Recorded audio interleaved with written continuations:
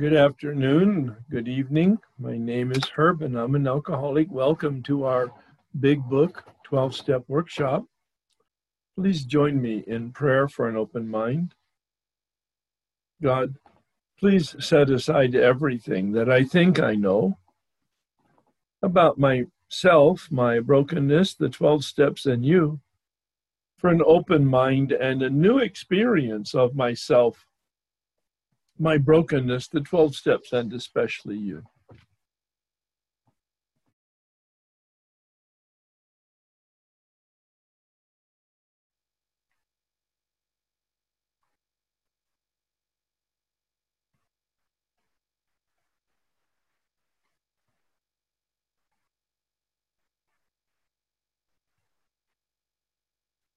Please join me in the serenity prayer. God, grant me the serenity to accept the things I cannot change, courage to change the things I can, and wisdom to know the difference. We've officially started the step work. We're looking at step 1. We're looking at the first half of step 1. I'm pretty confident by now you understand from my own approach to the Big Book process that I separate step 1 into 2 halves, the part before the dash and the part after the dash. Critical, important distinction. The dash is not an and. The dash represents the introduction of a new concept. It's under the umbrella discussion of powerlessness. No choice. But it's not in connection to addiction. That's why it's not an and. At least that's my interpretation of it. The first half of the first step reads, admitted we were powerless over alcohol. For our purposes here, because it's an invitation to anybody with any addiction, based on Bill's preface to the first edition. The preface to the very first edition, April 1939, in the very first paragraph of that preface, in the last line, he said, our way of living may have its advantages for all. What does that mean? Perhaps, and I do believe it is a prophecy, actually, because he didn't know the truth of this. The Big Book hadn't actually been published when he wrote this in the Big Book to be published. He suspected that the methodology he had described in the Big Book with regard to his personal experience with alcohol and the 12 steps would indeed be applicable to anybody, certainly with any addiction, but even without an addiction. Our way of living, a spiritual way of life, what he uses that phrase for consistently 20 times in the Big Book is steps 10, 11, and 12. That is our way of life. That is the program of spirituality. The program of recovery are the first 9 steps, and those apply to the first half of the first step, addiction, a word that I use as a substitute word for alcohol, to embrace anybody with any addiction. And we talk about substance addiction and we talk about process addiction. Substance, alcohol, drugs, and food, because it has a substance. Process that doesn't have any substance, but it's every bit as deadly and destructive as a substance addiction. Addiction meaning repetitive behavior over which we have no control, which leads to negative consequences. Pornography, gambling, debting, buying, shopping, exercise, work. And in the world of Al-Anon and adult children and codependence relationships.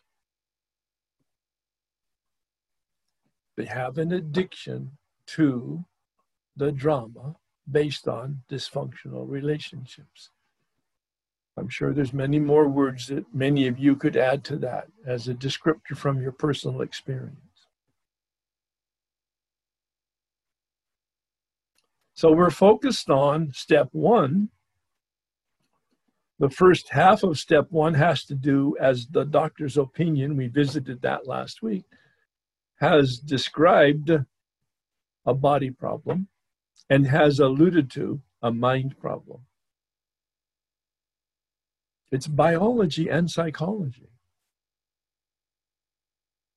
The third component of my approach to step one is addressing the second half of first step, unmanageability. A problem of the will. That function in us that makes choices. We have free will. But here it is in step one, implying that we don't have free will in some circumstances. We'll look at that deeply, experientially. Bill says it's the heart of the matter. Those are my words.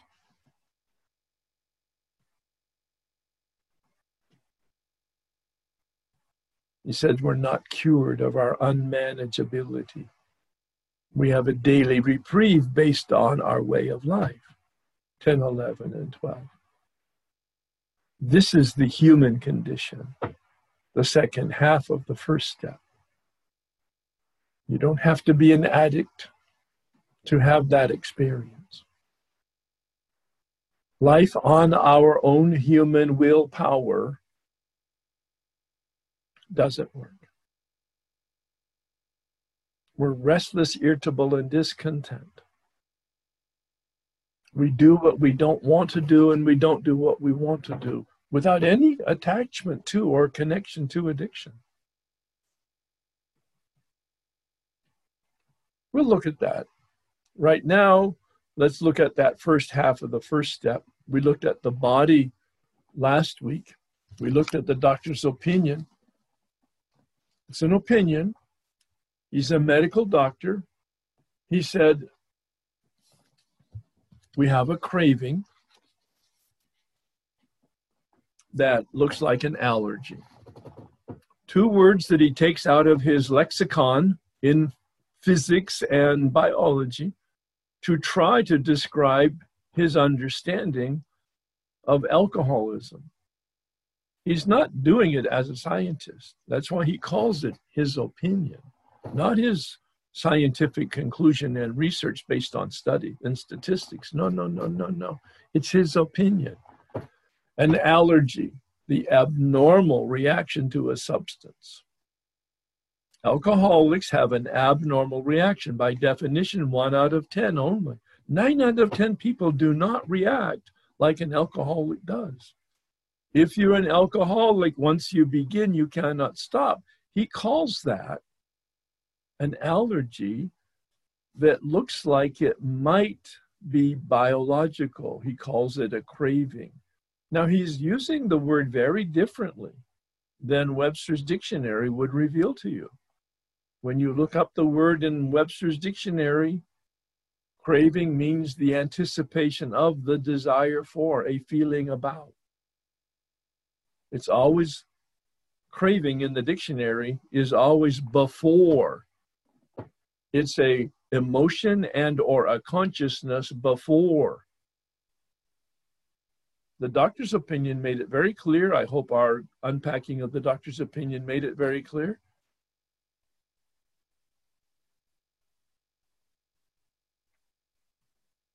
That the craving happens after. So he's referring to not a consciousness and not a feeling. He's referring to a biology, a biochemical reaction. Once I take the drink takes me. Once I take the bite, the food takes me. Once I make the bet, the gamble instinct, whatever that is in me, takes over and I lose control. Once I start, I cannot stop. That's the whole point of the doctor's opinion. Now, I gave you the next piece of that assignment because we spent our time looking at unpacking the doctor's opinion last week. We're looking at Bill's story tonight. Pages 1-8 talk about his actual experience with alcoholism. He shows that it was a progressive disease. He had had strong warnings on page 1 from his family. His own father was an alcoholic, maybe even his mother. They both left him when he was about 11 or 12 with her father. They abandoned him. She went off to medical school in Boston, and the father went off to the marble quarries of Vancouver. That explains an awful lot about Bill's psychology of needing to have value and be validated by accomplishment and outside approval, if you want to get psychological about it. He didn't do any drinking until he went into the service. This is 1917. At the end of World War I, they didn't know it was ending. He signed up and went overseas. And you can see in that last paragraph his grandiosity. I fancied myself a leader, head of vast enterprises. He's revealing his early idealism and ideas about success. On page 2, he studied law because he wanted to have some type of a background that would be professional. He did complete it. He didn't do the exam. He never became a lawyer because he didn't do the exam or the bar. But he had that kind of education, and he went to Wall Street because it was easy, quick money. Bill was into easy and quick and big. And as you could see on page 2, he's describing the progressive deterioration of his drinking. He called it the boomerang, referring to his own experience of having his grandfather challenge him as they were reading National Geographic together and looking at a picture of an Australian native carving out a boomerang. And his grandfather said, only an Aborigines can successfully create a boomerang. And Bill said, I can do it. This is a story not in the big book, but that's the illusion. He spent a full year compulsed, spent all of his free time at 13 or 14 or 15, carving any piece of wood he could get his hand on. Finally, he took his headboard out of his room and carved a boomerang out of it, and successfully. It actually flew when he threw it, returning almost to hit his grandfather, actually, as part of the story. Bill tells a story. Richard Rohr, one of my teachers, says all stories are true. Some of them actually happened. And that's very true for Bill. He was a great storyteller, and he never let facts get in the way of telling a good story. You might keep that in mind anytime you listen to him or read anything he says. The dynamic and the principle is correct. The facts might just be contorted to fit into a good story. It's interesting from my standpoint to look at the bottom of page 2 to see that they went on a motorcycle run doing a geographic. Because of his drinking, I'm sure Lois wanted to get him out of town and away from his friends. And they talk about going in a motorcycle with a sidecar. I've seen the pictures. Bill was in the sidecar. It was Lois that was driving. This is in the 20s. Motorcycles weren't what they are today. They were rattle-trap mechanical devices that were very noisy and unreliable. But there she is, 5 years older than Bill. You might know that.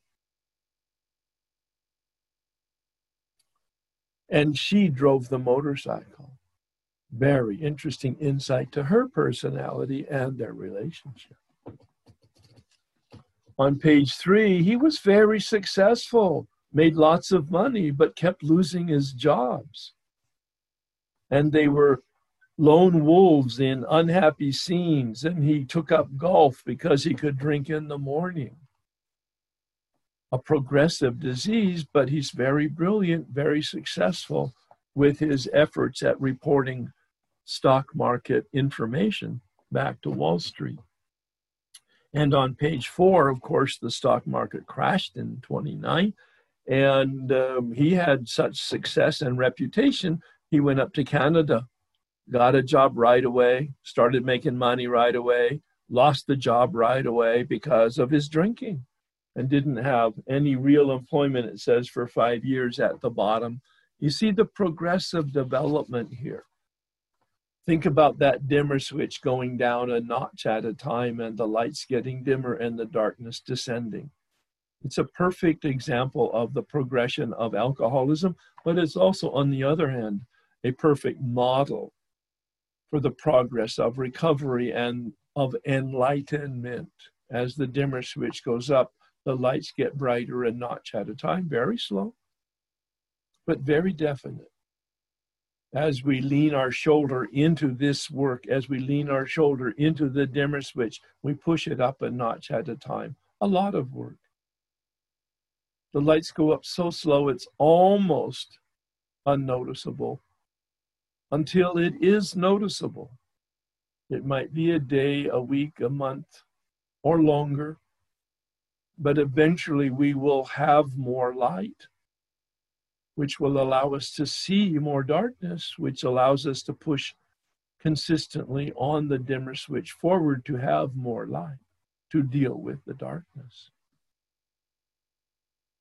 The house was taken. Everything vanished.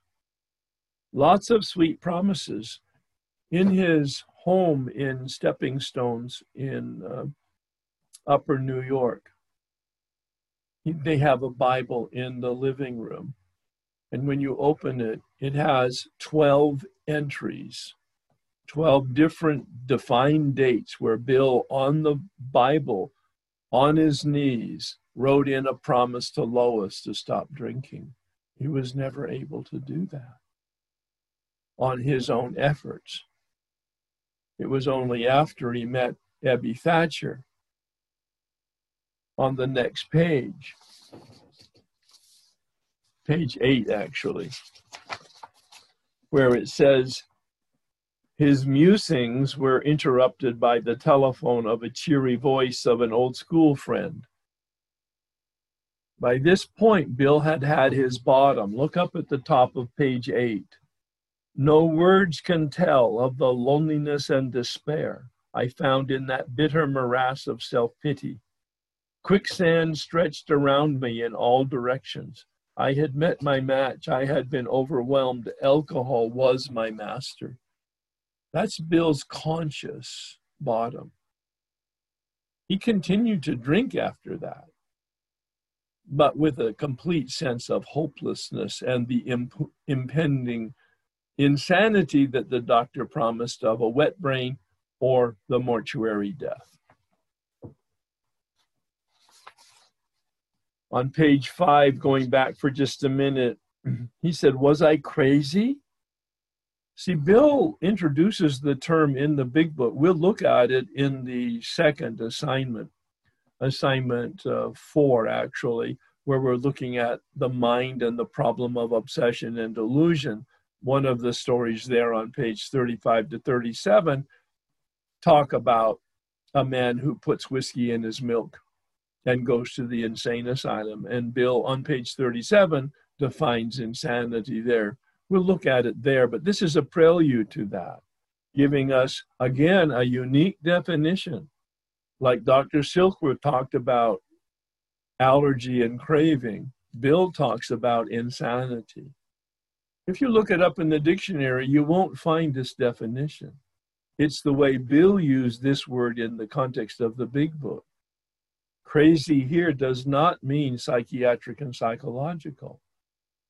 Insanity, that Bill uses it in the big book, comes from the Latin sanus, S-A-N-U-S, the root word of insanity. And when you put an I-N in front of sanus, insanus, sanus means health, I-N means not healthy. That's all it means, is defective thinking. But it does mean that. In the same way, the doctor talked about our biology being different, subject to craving. That biochemical trigger that once pulled cannot be unpulled. Bill talks about insanity. Even when I stop, I cannot stay stopped. I start again, because I do not process reality successfully. Insanos. I do not learn from my mistakes. Insanos. I cannot put the puzzle pieces together. Insanos. I cannot connect the dots, even with knowledge and experience and a desire. I don't remember to remember. That's the powerlessness that we'll be looking at. Now here on the bottom of page 5, he gives us a definition of crazy or insane. An appalling lack of perspective. Hear the words, an appalling lack of perspective. Normal people get a perspective when they suffer, at least the second or third time. But not Bill. On page 7, he went to the hospital 3 times in that fall. In the first paragraph, it's about his hospitalization at Towns Hospital in September of 1934. In the next paragraph, it's about his hospitalization in November 1934. And in the next page, it talks about his 3rd hospitalization in December of 1934. Why wasn't he smart? Why couldn't he learn when the doctor told him he's going to die? Or maybe have a wet brain? He says, the mind and the body are marvelous mechanisms, for mine endured this agony for 2 more years. All the geographics and all the hospitalizations. I had been seriously ill, bodily and mentally, he says here. See, he was getting this information from the doctor. The doctor was explaining very carefully the physical craving. He was also explaining very carefully the obsession and delusion. And Bill couldn't hear it. Even if he understood it, he couldn't apply it, because he still thought, here it is, self-knowledge would fix it. Oh, I understand now, doctor. I understand really well. So now I can make a firm decision with my will. So he didn't understand it.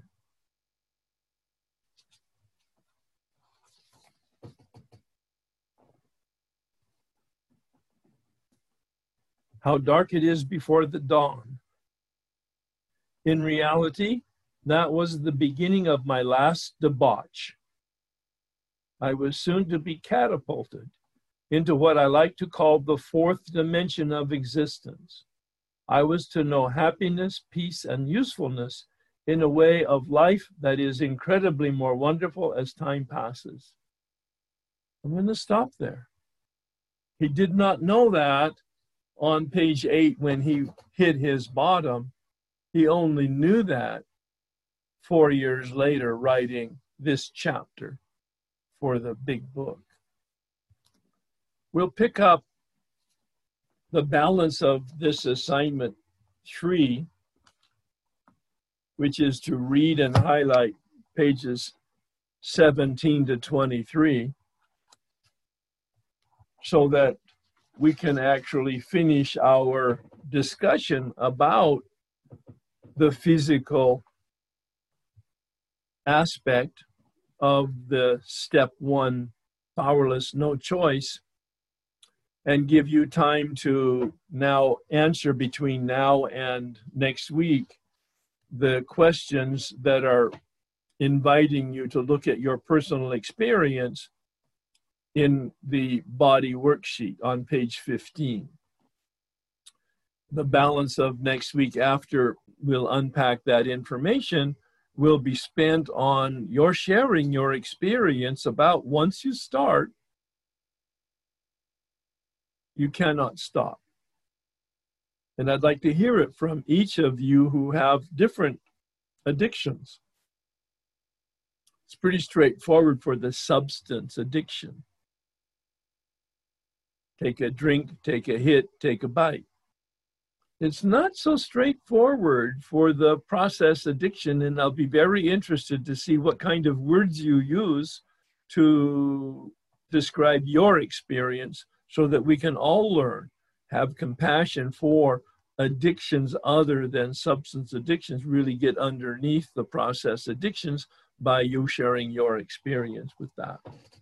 Once again, that worksheet on the body is not about a test, right or wrong. These are questions to prompt you to take a look experientially, existentially, at your own personal history. Did this happen to you? Like the questions in the assignment 3 on number 5. Have I ever lost control once I start? Did I behave like that? Has this happened to me more than once, more than 3 times? Reasonable people don't make the mistake the 3rd and 4th time. Healthy people, mature people, non-addicted people do not continue behavior that is hurting them. And yet most of us had 5 or 10 or 20 or 30 or 40 years of it. And we never learned until, in fact, we crashed in a bottom or were given a gift at some point that woke us up to the devastation. I'm struggling with managing, my doctor prescribes me pain medication. So I don't really consider myself sober in that sense. I feel dependent, I feel afraid to go off them. I feel like when I'm taking prescription drugs or like certain herbal supplements, not cannabis or anything like that, I feel blocked from God. And so I want to come off of them, even though it doesn't look like what addiction looked like to me. Are you taking your medication precisely as prescribed? I am, but I don't feel connected. So what you're saying is that you don't like taking the prescription even though you're taking it as prescribed. I understand that. My wife had the problem with antidepressants, and once she finally took them and was on them for a while, she straightened out emotionally and then felt like she had it and went off of them and went back into the toilet bowl. So she had to realize that she was biochemically deficient and needed antidepressants. So as a recovered alcoholic, she just didn't like taking anything that was a prescribed medication. So I do relate to that. What are your thoughts about what I just shared? Well, I take psychiatric medication as well, and some of it has abuse potential. And my doctor recently put me on medication for ADHD. Yeah. And I used to do some pretty hard drugs, and there's a ghost that I'm recognizing, like like you said, kind of a phenomenon of craving around it. It's a very difficult path to navigate, and you sound like you're actually navigating it very consciously. So, congratulations on that. The key is taking your prescription as prescribed by a knowledgeable physician and not all physicians are knowledgeable. I would want personally to go to a specialist like an addictionologist who has been specially trained in addiction to be evaluating my medication, and also then clear and transparent conversation with a sponsor. I think those are the two areas that help us navigate this very treacherous, slippery slope. Well, thank you. Yeah. Don't try to do this by yourself. You sound very common sense and conscious. It still requires somebody, I believe, professional, and also somebody as an experienced person in the program to help us navigate. And I was looking at the body worksheet, and I wanted to talk about the process addiction and how I have process addiction and food addiction and codependency. So, like I'm in Al-Anon as well. So I was thinking about my experience with addiction with the process. And I realized that it's quite similar to what I've written for the food. You know, like I want to hide it. I'm dishonest. I react. I just need to do a bit more work on it, obviously. Like I've done it with the food here, but I really wanted to talk about the process, but I guess I should be a little more prepared when I'm gonna. But just the very beginning of it, I can see it's cunning, it's baffling, it's punitive to me, and yet I still do it over and over. That's my experience with that addiction of helping when I'm not asked to help. And well, we've got lots of time going forward, so you've got time to explore that more deeply. And quite frankly, my sense is that codependency is the underbelly of an awful lot of our problems generally. I don't know that yet. I haven't done a complete study of codependency. I plan on doing that, but I've been planning on doing that for a couple of years, and I haven't gotten to it yet. So we'll see. But so just continue asking yourself these kind of wonderful experiential questions, because it will reveal itself to you, especially as we go through this work. Right. And I've heard people say, oh, I'm addicted to the adrenaline. I don't even, I'm so in denial that I never even thought of that. I just want to be loving and kind and helpful. Create hassle. Well, one of my teachers, we talked about him earlier, is Richard Rohr, and he said, ask the question in the milieu of prayer, especially like what we talk about, the set-aside prayer. Ask the question in the milieu of a set-aside attitude in prayer. Don't answer it. Allow the asked but unanswered question to percolate for a day or a week or longer, and allow the Spirit and your spirit to interact on it, continuing reflecting like I see you're doing, like I hear you're doing with this, and then at some point write something out in a spontaneous way, and maybe sit down and do that more than once or twice and see what gift is revealed to you. Yeah, that's a good idea. Yeah. Great. Right. Yeah. Thanks for. Thank you. I think in the first step, what's rising up for me today is just an awareness of how much I identify with that appalling lack of perspective. That, what was it? I don't remember to remember. So I came into recovery and addiction programs through sex addiction, and then I didn't really couldn't get well until I also dealt with food addiction, and so they kind of went hand in hand for me. Right. Yeah. And I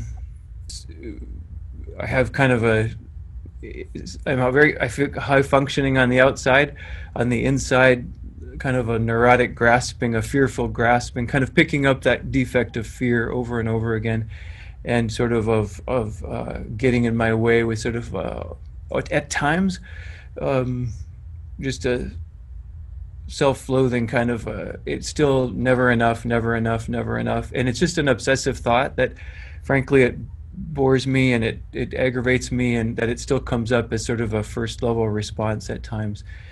And so I think that's where I'm feeling the first step right now. I'm very interested in greater freedom, greater release of that defect, and that the way that I continue to pick up that fear and self-deprecating habit. Yeah. Sure. Well, you've been around the programs for a long while. Sounds like you've been very committed in terms of the methods and the tools and all. I want to ask a question about your meditation practice. What do you do in meditation? Right now, it's been about 5 weeks, maybe 8 weeks now. 8 weeks that I've been every morning, kind of without fail, minimum 30 minutes, and then another check-in of maybe 20 later in the day, and that has grounded me. So I'm sort of just wanted to live in the first step, although another part of my report would be that since I resumed that, it's been an extraordinary shift again for me of peacefulness and groundedness. And I feel like I think I started it after we started these meetings. In the first couple of meetings, I wasn't fully hearing you.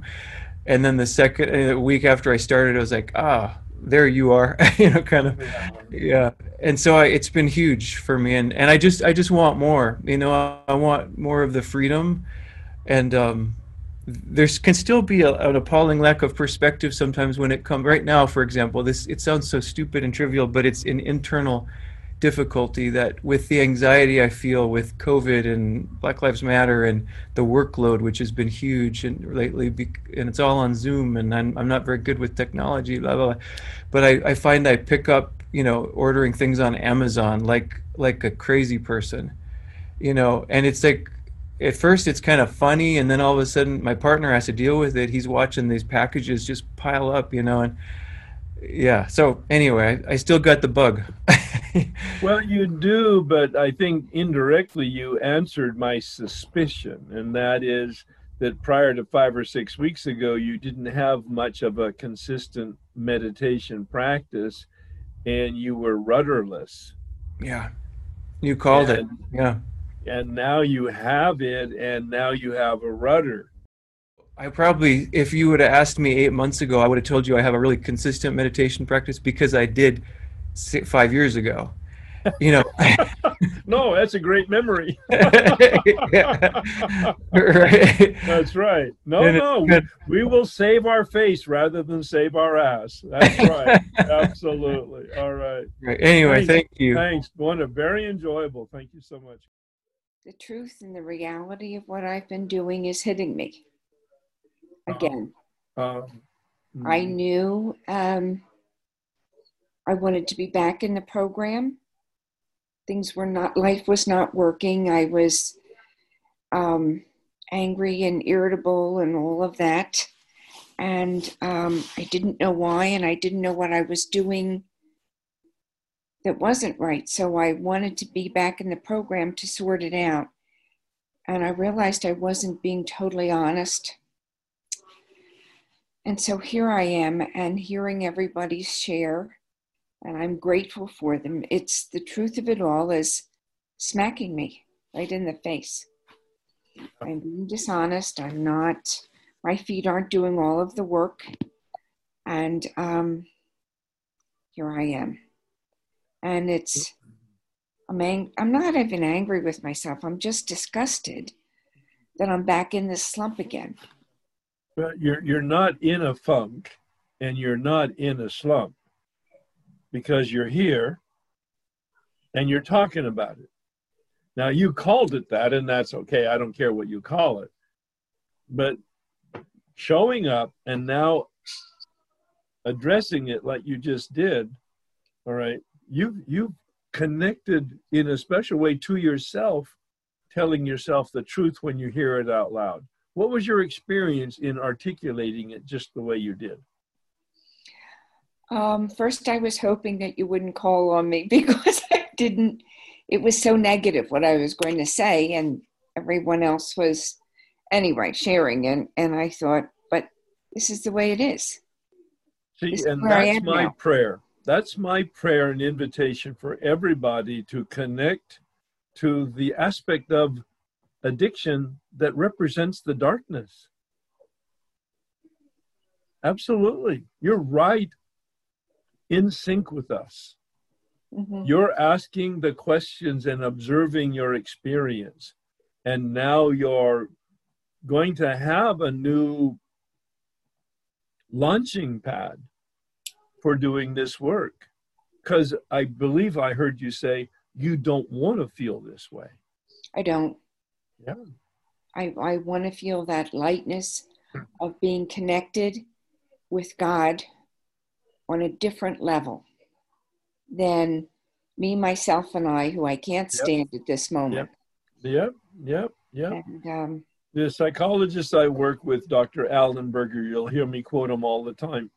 He's 49 years sober, and he's a clinical PhD psychologist. We do lots of work together, and you'll hear some of that as we go forward in the year. He said we need to name it, then claim it, and that tames it. And I mean, I love the poetry of that. Name it, claim it, tame it. And really, that's steps 4 through 5 for sure. 4 through 7, clearly. I am Naming it, claiming it, and taming it. I am also a codependent Mm-hmm. and a child of an alcoholic parent. And I'm very much back in my codependency. And when I did the shop, your workshop the last 2 years ago, by the end of it, I was able to really stand up for myself and not take any running over that anyone was trying to do, if that made sense. Yeah, it And makes total sense. I had something happen last night that was very hurtful, and I just stood there stunned. And then I thought, this is why I'm in this workshop. I need to get it and hold on to it That's it. and stand up for myself. That's it. Yeah. So, Wow. Wonderful. yeah. Well, see, the level of consciousness now is really explained because you've done some work before. So you have a criteria as to your life improving. And so when you look back from where you are, you can see that you're not where you want to be. I am not. That's for sure. I know that more than ever. Yeah. I thought it was before I came in. I thought something was off. Yeah. Now I know I'm very off with Very where I want to be, from where I want to be. Yeah. Good Yeah. deal. Thanks very much. Every time I hear Bill's story, I hear things I never heard before. My experience is the same as his, only substitute food. Yeah. I can go for a couple of days, but if sweets or bready products are offered to me, or they don't have to be offered to me, if I go out and get them, Yeah. I just continue to eat. Right. Yep. 2 years ago, I didn't have any problems with high blood pressure. And I didn't understand, I'd never heard or understood what people said when they said indigestion. My indigestion has been so bad that it's kept me up at night, and terrible, terrible experience Yeah. of being woken up with something coming up in my mouth. It feels like Yep. petrol. It Yep. feels like a gasoline. So now And you're having some further deterioration of your experience with food. Yes. Right. And that's exactly what Bill's story was about, wasn't it? That gradual deterioration where things are happening that didn't happen before. And yet 2 more years went by with him. Actually, Yeah. It was really 6, wasn't it? 2 and then 4. I don't know. Doesn't But matter. I don't think that I can last that long, because heart disease is very prevalent in my family. My mom and dad died of it. My There you twin go. sister, my There twin you go. sister's gone because of it. Everyone down the line has had it. It's kind of like my turn. And I just don't want to go through that. I want to, get in health again, get in good health. And Good. Because what you're saying is, because of your genetics, the game of Russian roulette is your family game. exactly, well put. The cylinder has 6 chambers. 3 of them, in your case, have bullets. Oh dear. That's not a pretty picture. The way you described it, it's not a pretty picture. The normal game of Russian roulette is 1 bullet in 6 chambers. The way you described your family history, you've already got 3 bullets in the chamber. Ouch. Yeah. It's true. Maybe you can hold an image that will motivate you to be diligent with this work and see what happens. Right? I certainly hope so. That's the best you can do. Well, I'm grateful for your program. Part of my process has been work and self-sufficiency. And what I realize is I've been trying to feel secure, and I have a relationship with God, who is my higher power, since I was a kid. But how could I trust that? And I realized that I've been, just saying the next word, using relationships, probably using people, males in particular, to try and fill that hole and to make me feel safe. Sure. And it's almost like I've taken hostages, because most often they're not available, and I'm not. But it feels really, it's really pretty nasty. So I'm glad that that's coming up, I guess. I am. And that's what Pascal was referring to, sort of a 19th century philosopher, I guess, and poet. And he said, the hole in us is in the shape of God. Whether you believe with the theology or not, the poetry of it is right on the money. We've got a deep hole in our soul. That's the unmanageability that we will address, the human condition. And that's what you prompted me to have that image when you just said there's this hole in me that I can't fill with relationships and or whatever else. Yeah. This brings us to a relationship with meaning and power and value. And the silver bullet of a 12-step program is we get to name it what it is. There's no theology here and there's no dogma here. We individually, in steps 2 and 3, get to choose the power that we want to associate with. Yeah? Mm-hmm. You were speaking about sanus and insanus. Yes. When I walked through the doors of FA, there's a saying in FA, you either go for the vanity or the sanity. Well, I didn't go in to lose weight. I knew I was insane. I knew I was a sick puppy. And what I'm finding is happening right now, Herb, is that I'm feeling that same kind of, as we're diving deep in step 1, I'm feeling that same kind of insanity in my heart area, in my body, and in my mind with reference to shopping. All I can think about is I need pink towels and redo my bathroom now. And all I can do is think about it. I mean, it feels like I'm white knuckling it. So I don't know what to do when I feel like that. I could call my fellows. I'm telling you because, what can I do when that secondary addiction or the tertiary addiction comes up to the point where you just want to explode? It's really a good question. Really, seriously, it's an excellent question, and it could happen at any time in your recovery journey, or in your human journey. First, though, I want you to repeat that phrase. I'd never heard it before. You're either going for vanity or sanity. Thank you. There are people who go into program as a diet way. No. I got it immediately. I just didn't remember it.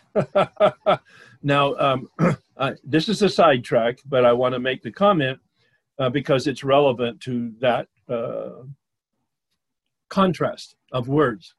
Bill Wilson said, you're either going for God or you're going for alcohol. You're either going for God or you're going for alcohol. There's no resting spot. Any action that we take is either going toward the spirit or going toward the spirits. That's how Carl Jung would express it. All right. And so vanity versus sanity, I love it. I just love it. I'm a word guy. I made a note. I wanted to remember that. But here now, your question. As human beings navigating life is difficult. That's the first line in the book, The Road Less Traveled, isn't it? Life is difficult. And it creates tension. Sometimes it's biological tension of safety. Sometimes it's psychological tension of satisfaction and security. Sometimes it's social tension in terms of our relationships with people. Those tensions, if not managed, lead us back to a way of soothing ourselves, of reducing the tension, which is the drawback to our addiction, which is a priority, or some substitute addiction that doesn't yet have the name in our life as addiction, like shopping. It's so approved of by our society and culture, or eating, so approved of by our society and culture, or working. Oh my God, corporate America loves workaholics. Now they die getting the job done. Oh well, bring me another human being that's a workaholic. We'll just replace the parts. I mean, it's very inhumanistic, the approach, all right? And that's why Bill, I believe, created the 10th step. In the 12 and 12, it really, and we looked at it superficially as we began this journey for the very reason that you're raising this question. Because once you get abstinent in one area and you don't have the medication for soothing yourself, you need some other tool to, in fact, soothe yourself or reduce the tension. And so in the 12 and 12, he says, when it's a spiritual axiom, whenever I'm disturbed, his word for tension, there's something wrong with me. Now in the big book in step 10, he gives us the 4 items that we look at in step 4. If you haven't done step 4 from the big book, you don't know this, so I'll list them. Resentment, fear, dishonesty, and selfishness. And he says very intuitively, knowing who human nature is, what it is, he said, watch for resentment, fear, dishonesty, and selfishness when they crop up, not if they crop up, because these are the sources of tension. Then you take these 4 actions. And it's a recap of steps 1 through 9. Step 10, it says in the step itself, continue to take personal inventory. All right. Now, if you read step 4, the mother of all inventories, it has different words. It says, made a moral inventory. It doesn't say personal inventory. I don't know whether that was intentional, but I'm assuming it is, and that the words have a specific meaning. Moral meaning getting an understanding of our underlying motives and beliefs and values. If you look up the word moral in a dictionary, it means values. In step 10, it says personal inventory, meaning this is what happens to us on a daily basis in our personal navigating of the human path. And in fact, in the 12 and 12, he really helps us understand the use of the step 10. Many people think we do step 10 at night or we do step 10 in writing. And I don't care about that. It's just not the instruction in the big book.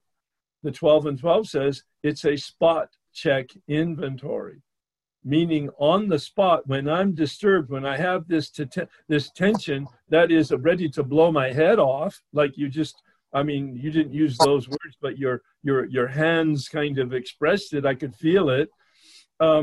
Then he gives us four actionable items that we take in step 10, and it's on page 84 in the big book. I'll paraphrase it. First, we pray. My interpretation of that is, oh yeah, I learned under each step 1 through 9 that I'm powerless. Under each step, oh sure, I'm powerless in step 1, but I'm really powerless in step 2. I cannot adequately name God. In step 3, I cannot adequately and effectively turn my will and my life over to the care of God. In step 4, I cannot accurately understand the exact nature of my resentment and my fear and my inappropriate sexual behavior, and why do I keep all these secrets? In step 5, under my own power, I can't tell transparently the truth. In step 6, I can't even see my character defects, let alone am I willing to put them all down and read them to somebody. In step 7, it's a prayer, because Bill already knows we're powerless over step 6. In step 8, to make a list and be willing to repair all the damage, I don't think so. That's the instruction. I know for sure that I'm not capable of doing that. No, you kind of get the rhythm of it, and then going out to, in fact, make restitution and repair all that damage. Oh, what does the book say? I can't go through with it. That's what he says on page 60 at the end of the step list. So I pray because I'm powerless. The second action is I talk to somebody else. Oh, that's right. Step 5 is about full disclosure. Because I'm a human being, I need to be accountable. I need to tell on myself. I need to have no darkness in me, no secrets. The third item is I make amends. Well, most of us, if we're disturbed, we're certainly going to be disturbing those around us. I mean, I'm willing to share my disturbance. I'm contagious that way. So the third action is making amends. And the fourth and the final and the absolute sort of key to the entire step process, to the entire turning process, this fourth action is to turn our thoughts to helping somebody else. Notice, in my paraphrase, and it's close, Bill isn't actually telling us to help somebody. He's saying, think about helping somebody. But he also is good enough psychologist that he knows that if we begin thinking about taking an action, eventually we'll take that action. So what have we done here? In the first action item, prayer, we've turned to God. In the second item, action, we've turned to our accountability partner. In the third action, we've turned to clean up the wreckage. And in the fourth action, we've turned to help other people. The whole point of the spiritual malady, and some of you don't know this yet because you haven't been through the first step, but unmanageability, the very nature of the second half of the first step, is selfishness, self-centeredness. Just look at page 62. The first paragraph begins with a I think it's 3-word sentence with no verb. Selfishness dash self-centeredness exclamation point. That's the root, he says, of our problem. And resentment and fear and dishonesty and our secrets all come from our self-centeredness. It's not a bad thing. It's not a good thing. It's just a thing. That's how we're built. It's a survival mechanism. But that's the nature of unmanageability. So the turning that we commit to in the 3rd step, made a decision to turn, that turning is from our self-centeredness to other-centeredness in step 11, other with a capital O, meaning God, or higher power, or spirit. And step 12, others with a small o, meaning the community of humanity. The point of step 3 is a recognition that I'm powerless over my addiction as well as my life, the 2 halves of the 1st step, and that I need a power other than myself, and I'm going to have a relationship with that power. That's the turning in step 3. Steps 4 through 9 are the turning, and step 10 is the tool to stay turned, and I call it in alignment. The word's not in the big book. When we're disturbed, we're out of alignment. Look at my hands here. You may have seen me do this before. When we're out of alignment, we're going across the flow of life. We're out of alignment. We've made decisions based on self. But in step 3, we make a decision to stop that and to turn and be in alignment with the flow of reality. I could have said God's will. I intentionally did not say that. I want to keep it as human vocabulary as possible because this is a human methodology built specifically for the human problems. In step 3, we make a decision to turn. In steps 4 through 9, we turn. And because we're human beings living our lives after we finish step 9, we're going to constantly be into self-centeredness, which is going to create the tension and the disturbance. And we're going to, on a daily basis, have to put ourselves back in cooperation with the Spirit. It's a partnership. The right word is not coming to me now. Essentially, it's a cooperation, hand in glove, a spirit and my willingness to take action. My willingness to take action in God's grace. It's a mystery to me how it works, but it's been totally revealed to me that it does work. Wow, that was a long sermon. I did not mean to, but you prompted me to give it the full context because it's the heart of the matter. And I hope that answers some questions. It may have developed more questions, but anyway, what's your experience with what I just shared? Okay. Intellectually and logically, I follow the sequence. Yeah. When I experience the intensity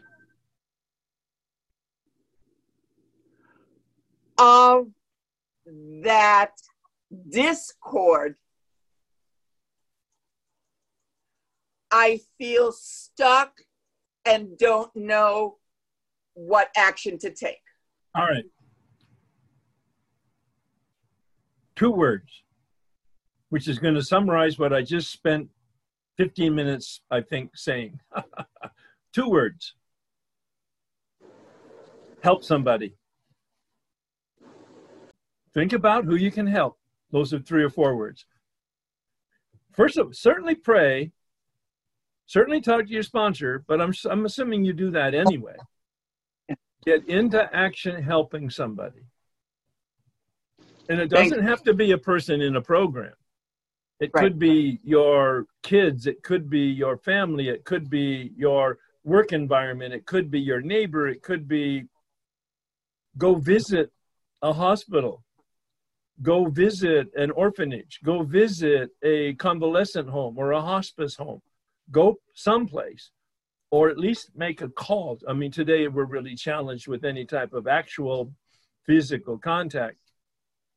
But reach out intentionally to help somebody. See, that's what Bill did in that Mayfair Hotel on in June of 1935. He similarly was there Friday night, completely disappointed with the outcome of his business venture. He was broke. His partners told him to stay there and try again on Monday. He didn't have much money, but they were paying his expenses in the hotel. And he was outside the bar thinking of going in because that's the only place where people were and they were having fun and he wanted to have some. What did he do?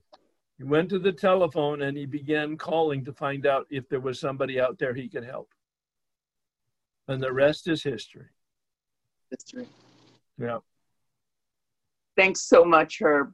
Wow. That was it's the heart of the matter. It's the bullseye. That question. How do I deal with life on a daily basis when I'm in tension? And it's not just a thought. It's blowing my head off. Yeah, or in some other way really got its grips on me. No. Thanks very much. I wanted to see what you felt or how you thought about when you feel that your emotional balance is starting to get threatened and you can see it happening. Is it okay to just get yourself out of that situation and try to protect that emotional well-being, or do you lean into it, feel the fear, do the fear inventory, and get to what God would have you be, so that you can, because in that there's the spiritual maturity that you will get if you do that enough. So I was just interested in your thoughts. Yeah. I'm assuming that it would depend on the circumstances. Okay. And I could say yes to both of your solutions to the fear. Leave the environment so that you can protect yourself and feel safe. That clearly is an option. But you also have the insight that when you deal with the fear and you face it, it builds character, right? And so it would depend on the circumstances. When I was in my second year of sobriety in a meeting, I only went to participation meetings because I liked the variety of sharing. And somebody shared about fear. And they said, when you feel the fear and you're conscious of it, they said, turn around and face it and look it directly in the eye and then walk toward it, directly looking the fear in the eye metaphorically. And I said, well, that's certainly counterintuitive and it makes no sense to me because it's like, no, hide or lie or run, absolutely, which is the biological instinct for survival. But I've never forgotten that, because as I experimented with it, the kind of fears of being publicly humiliated in my first year in AA, I didn't want to raise my hand and share because I didn't know what I was doing. I wasn't even sure I was an alcoholic and I belonged there. But I heard in the meetings that if in fact you're afraid to share, raise your hand and just say that. Don't try to say anything else, but acknowledge it out loud in the group and then be quiet. And that will address the fear. It will break the syndrome in you. It will bring up some courage, and you will then realize that the feelings you had were not real. Nobody laughed at me because I said that. In fact, many people came up in identification afterwards and said, wow, we felt that way too in the first. Just be there. You don't need to share. but don't feel any compulsion to, but connect to us the way you did. Oh my God, did it make me feel part of, and it reduced even more the fear. So I could go either way depending on the circumstances. My first preference would be to face it. Bill says pause when agitated in step 11. Pause when agitated. Pause when disturbed, and then do that 10th step. If at the end of the 10th step, because it'll take you 30 seconds to a minute and a half to do the 10th step in your head, as to the actions that are offered to us. Can I handle it, or should I not fight this battle today? So I make a decision to either leave the situation or address it, but it's a very conscious decision. I'm not being run out by fear, nor am I staying because I'm being silly about my ability to cope with it. I see. Yes. Yeah. Okay. Because here we are, most of us are over 21. We're adults. And we have 3 brains in our system. Our brain stem, that first instinctual biological carrot brain. Then we have the limbic system, the second brain, which is the animal brain. And both of those are survival mechanisms based on biochemistry.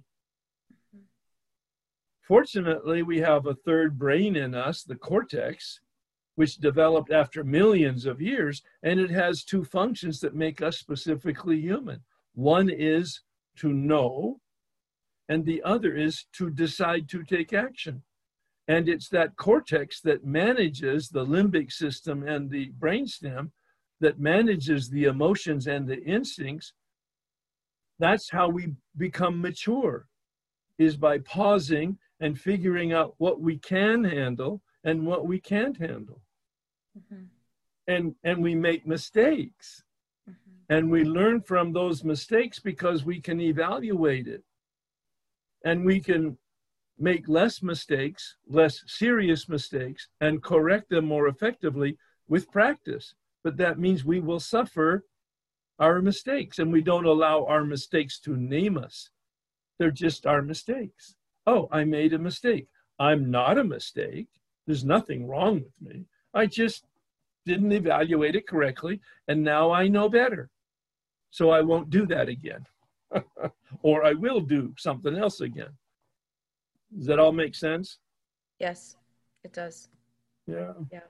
Yeah. Again, another really, really good question here. We got, we're just addressing navigating life, and you'll have more understanding of what I mean by that after we plumb the depths of unmanageability in the big book.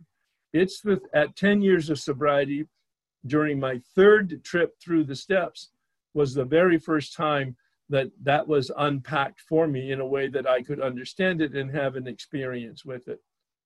So, all right. Thank you. I have found lots of resistance and distractions when I practice centering prayer. I'm not new to centering prayer, but I also have not been practicing it for a really long time. Just this morning during my centering prayer, the thought came to me that I was not worthy to be in God's presence. I believe I know the source of that thought, but yet I was still indeed surprised and that the thought came, because I don't remember ever thinking that before. Not sure what I think about that or even to really ask about it, but what I do know is that it made me feel very sad. I know in my head that God loves me and that I am worthy. I certainly have the knowledge, but emotionally I don't know. And how do I teach my emotional side? How do I convince my emotional side that I am worthy? You have a wonderful insight that from a logic and a knowledge standpoint, you know you're worthy. But from a feeling standpoint, there is a gnawing voice in you that says you're not. Welcome to the human race. All right, you're in really big company here. We've got 79 people on the call, and 78 of them relate to you. I don't know who that other person is, but they're in denial. There you go. There you go. Right. My sense, and I discovered it the first time I went through the steps out of the Big Book. I was 4 years sober. I thought I was a Renaissance man. That was my self-image. It was a complete mask, a false self, a delusion. It wasn't real, but I didn't know that it wasn't real, and I defended it, and I could explain how great I was, and I did regularly. Yeah, my meetings were very patient with me. But when I went through the fourth step, I found out I'm not a Renaissance man at all. I'm a Neanderthal that was covering up my low self-esteem by my grandiosity. It was in my fourth step that I discovered the source of my low self-esteem. And it was by the end of the ninth step that my self-esteem began to return, or maybe for the very first time, heal and have self-esteem. And my sense is once we bring healing to other people with the ninth step, amends, we change our behavior, but we bring repair to the world around us that where we've created damage. That is so healing to them. The paradox and the reciprocity is that we are healed. Isn't that the prayer of St. Francis? To the extent that we forgive, we are forgiven. And the Lord's Prayer, to the extent that we release them from their debt, we are released. I looked up the word forgiveness in a dictionary, and you've probably seen me do this before. Look at my hand. It's a clenched fist. During the preparation of steps 8 and 9, I was asked to look up the word forgiveness in a dictionary. When I looked up the word, this is the image I got: a decision to release them. Steps 8 and 9 brought me to a place where I was willing to bring healing to them and change to myself. And in that process, I brought healing to myself and change to them. It's a paradox. I actually don't know how it works. It's one of those mysteries. But I do know that it works. And then, of course, I did some therapy, and then I did some reading on self-esteem. And one of the books that said that I really liked about self-esteem, the one thing I remember from it said, if you want self-esteem, genuine, authentic self-esteem, do esteemable things. Oh my God, could it be that simple? Yes, it is. Yeah, when we behave differently, we begin to think and feel differently. Now we know it's science. Dr. Dan Siegel at UCLA is a psychiatrist that has done a lot of work in the brain. And we now know what we didn't know. 15 years ago, we did not know that we can change the biology of our brain. Up till that point, all credible science was that you cannot change the brain. Once it deteriorates, and it's forever lost. Not true. We can change our brain. We can change the biology of our brain by different actions. When we take different actions, we create new neuronal synapse paths in the brain, which then creates new habits and then creates new knowledge and new feelings about ourselves. It's now biology. So again, a terrific question. And that's what this work is all about. It's about awakening and then healing. The book doesn't use the term healing, but I do, because it's the only word that I can use to describe what the outcomes are for myself and for those around me. Thank you so much. Thank you. All right. Well, you guys are pulling it out of me today, so there you go. If I don't get up in the morning and do my prayer and meditation first thing, I don't get that daily reprieve. And there's a real good chance that day I'm not going to have my serenity. Yeah. And I can't fix this reacting thing. No. Only God can fix it. So I would just love to hear your comments about what's been rolling around in my head.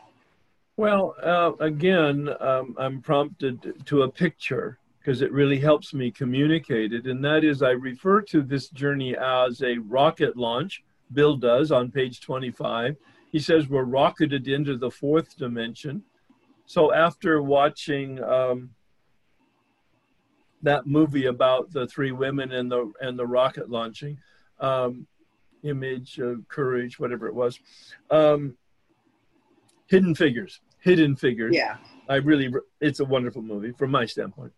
Then I put this, that the first 3 stages of the rocket launch are steps 1 through 9. Steps 1 through 3, first stage, off the ground. Second stage, 4 through 7, a relationship with myself.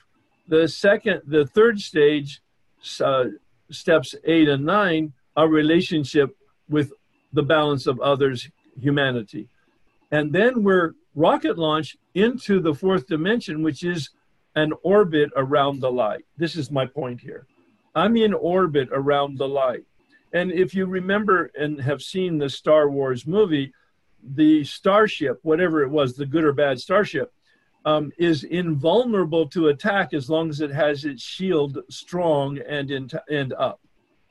But if the shield is down or the shield has a defect in it, then it's vulnerable to attack. The spiritual shield that we have after being rocketed into the fourth dimension, the world of the spirit, the spiritual shield that we have to stay in the light is this power other than ourself. A relationship with a power other than ourself. I don't care what you call it. Even if you don't call it anything, but you know what I'm talking about in terms of universal vocabulary. As long as I'm in orbit around the light, I'm in relationship. As long as I'm on a daily basis making that shield strong in terms of the relationship, I'm protected from the obsession. But if I don't make those daily adjustments of step 10 when I'm disturbed, or as you said, when I get up, getting guidance for my day, or in step 12, operating on principles, especially helping other people, if I don't make those daily adjustments, the shield starts getting thin, or it even disappears, and we're vulnerable to the obsession. That's my mental image of that daily reprieve. It doesn't happen tomorrow because you missed your meditation today, but your shield has been impacted. Your shield has been impaired. And over time, one of my good friends said, the drink is not the relapse. The drink is the evidence of a relapse that took place weeks ago.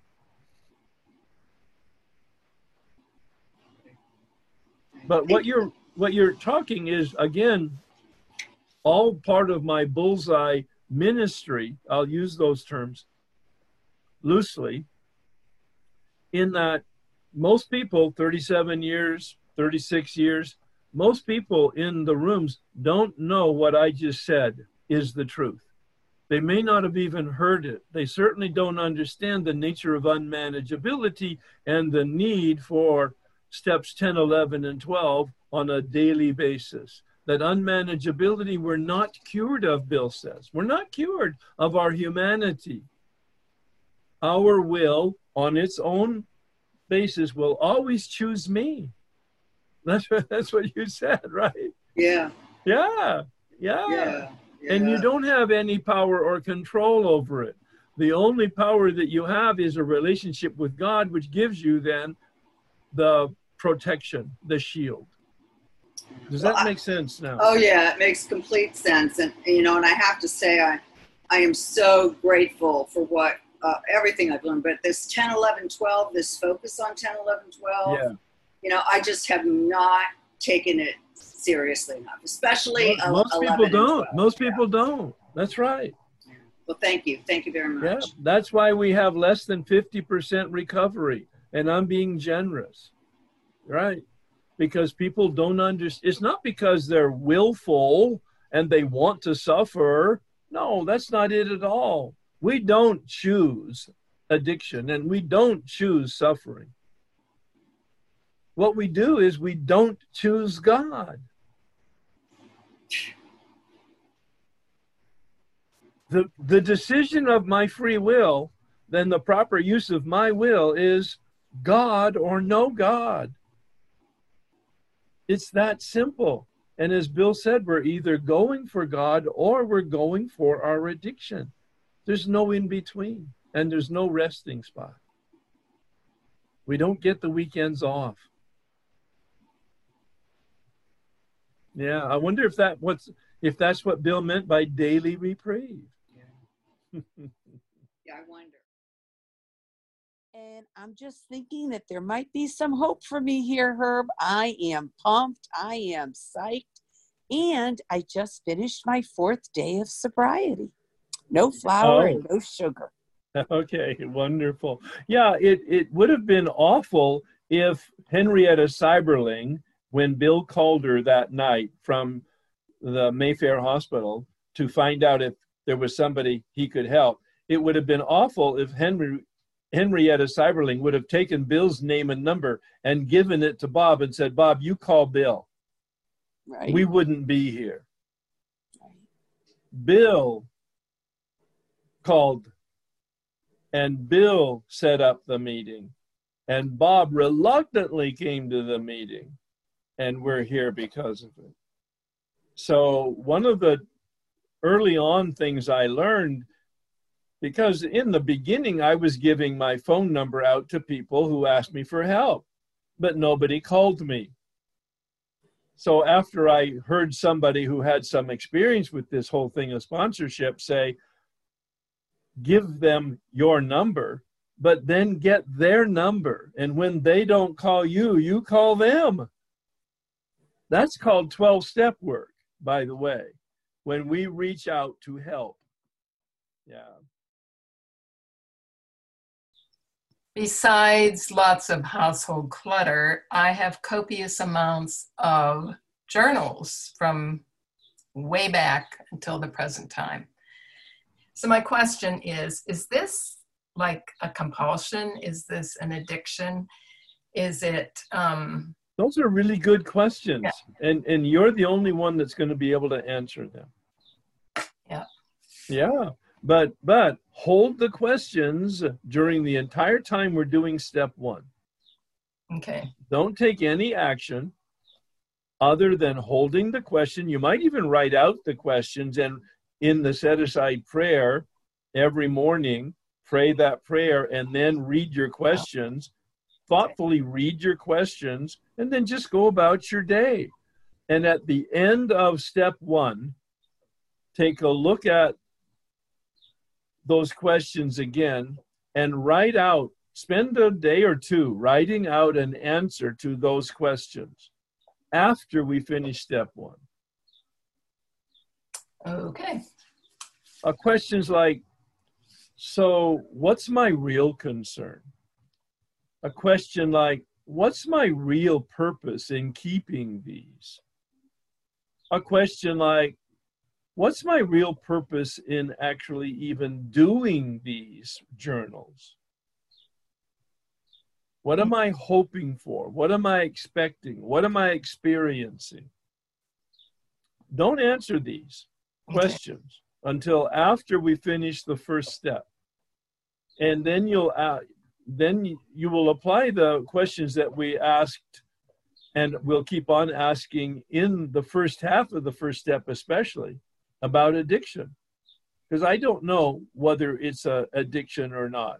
It might just be a habit of some kind, or it might be some other kind of an emotional whatever. I don't know what it is. But there's only 2 questions with regard to addiction. And make sure you're really clear on this by the time you finish the step 1. And that is, When I begin, do I lose control? Mhm. The second question is, when I stop with a decision to stop and an experience of actually stopping for a week or a month or longer, I inevitably start again. I cannot stay stopped. The first question, do I lose control once I start? The second question, can I stay stopped? And I don't mean for a month or a year. I mean stop and not do it again. All right? Okay. And at the end of step one, I want you then to look at the questions in prayer and write out an answer and come back and talk to us about it. Okay. Yeah. Thank you so much. You're not alone. Yeah, I know that. I found out my new sponsor does it and her sponsor does it. So it's you're not alone. I kept all of my step 4 inventories until I did the steps the third time. I will give you the conclusion of that story at the end of step 1 when you share it. And you remind me of that, okay? okay. All right. Thank you so much. No, I could relate to that. Yep. All right. All right. I started meditating the intentional consciousness way about a month ago, as you recommend, and it was going really well. And so well that it was like I started feeling really, really like euphoric. And I couldn't wait to get up and do it. I go outside in a really beautiful setting. Yeah, and I do it. But it was getting to the point after about a week and a half, I felt like I couldn't handle it. I felt like, oh, this is just too much. And kind of have this buzz going, and it was that sort of feeling, but it was just overwhelming. And I did eventually have a crash from that. And I'm thinking that feeling, that over the top thing, was coming from me. And the problem with relying on feelings is that they're chemically based and they have a tendency to come and go. And sometimes the chemical is negative based on some perception or some rhythm in your own body chemistry. And so the authentic spiritual life is not based on feelings. It's based on a decision and a practice. And sometimes I feel magnificent, like I can heal the world. At other times, I'm bored out of my mind. But I don't change my practice. I show up for my meditation in the morning. I don't change my actions. I still return phone calls and spend my day trying to help other people. Whether I'm ecstatic or neutral, or in fact, having a little bit of fog in the brain. Yep. So it doesn't matter what the source is. Enjoy it when you feel the pink cloud. But don't chase it, because if you try to chase it, you will chase it away. Okay. Yeah? Right. That's, that's something to think about. Yeah, well, just embrace it every day. Embrace the day. What's your decision? I want to be in alignment with reality. I want to be, well, I'll use the terms from the book. I want to be in the world of spirit, knowing and following God's will. That's the terminology in the big book. We know God's will by doing steps 1 through 9, because in there we identify all of the outcomes of our will. And by contrast, that would be God's will. If dishonesty is my will, then honesty is my decision to be in alignment with God's will. If infidelity is my experience of character defect, then fidelity is my prayer in terms of being in alignment with my understanding of God's will and principle. This is not a journey for sissies. This is a journey. This is a journey for people who are and want to be an adult.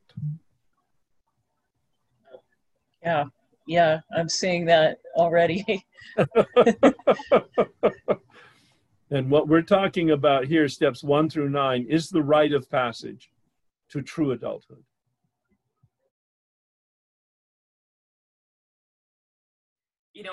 I completed, page 15, and, a lot came up with that.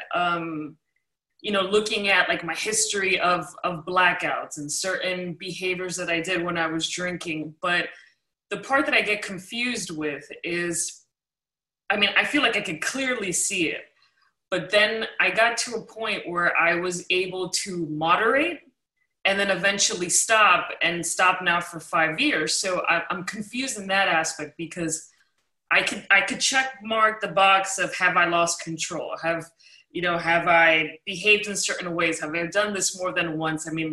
I can't even count how many times I've blacked out. But then, I went from hard liquor to like wine. And I'm like, okay, that was a sense of control and moderation. And then it wasn't as frequent. Maybe it was just on the weekends until eventually I stopped. So I guess that's the part that I'm confused with. Like, if I was eventually able to stop, even though I see all the alcoholic behavior, what does that even mean? So I'm bringing that up to you. No, it's a really, really, really good question. And it sounds like you had a habit of drinking that created a problem for you. And over time, you were able to, with some knowledge and some resistance to the suffering, you were able to curtail it and manage it so that you had a drink or two and it didn't create a problem, but eventually, for whatever reason, you quit altogether. Mm-hmm. So you've been abstinent from alcohol for 5 years.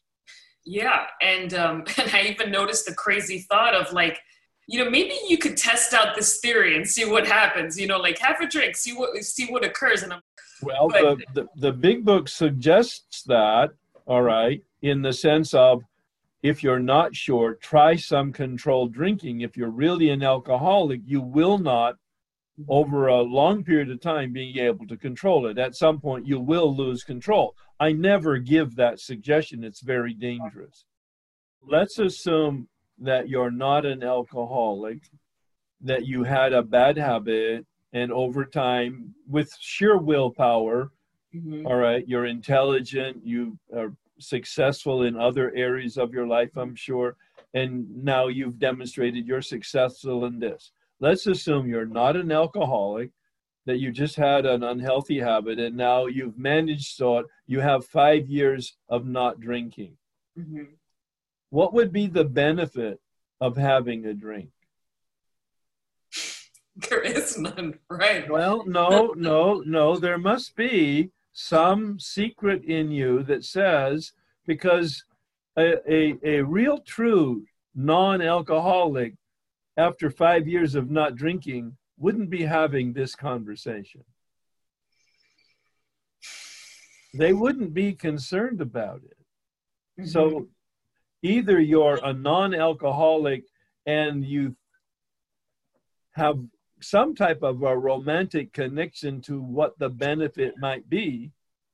Oh, it feels good. The what? It feels good. That's...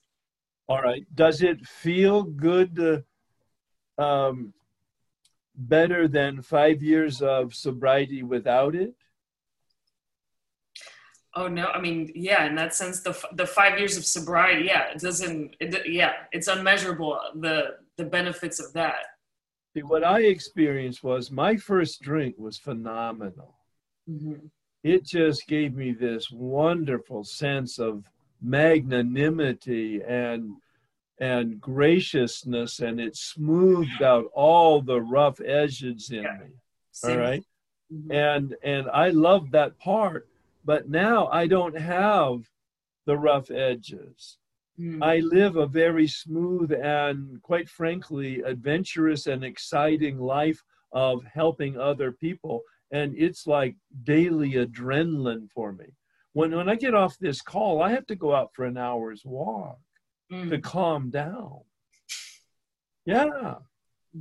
There's no way I could do this before I went to bed. I wouldn't go to sleep. It's like a caffeine hit. All right.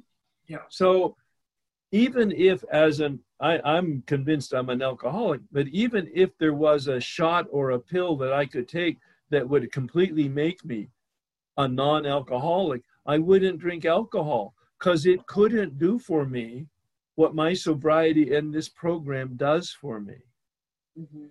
So that's a bit of a sort of waving pom-poms as a cheerleader for you. But, and that, the book says frothy emotional appeal seldom helps. So, but I wanted to put that to you and stay open. You've asked a really good question. You've looked at your own personal experience through page 15.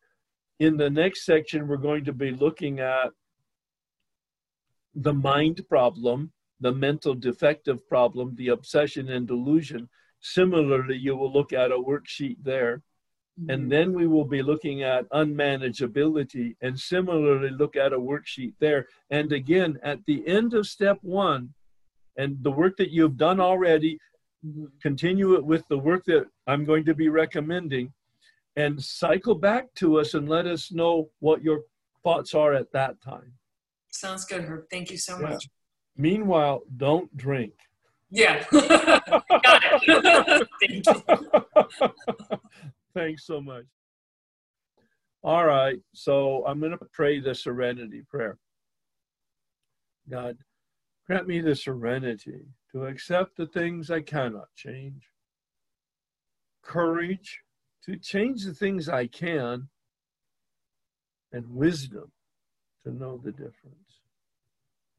That's what we want. Wisdom. That combination of knowledge and experience.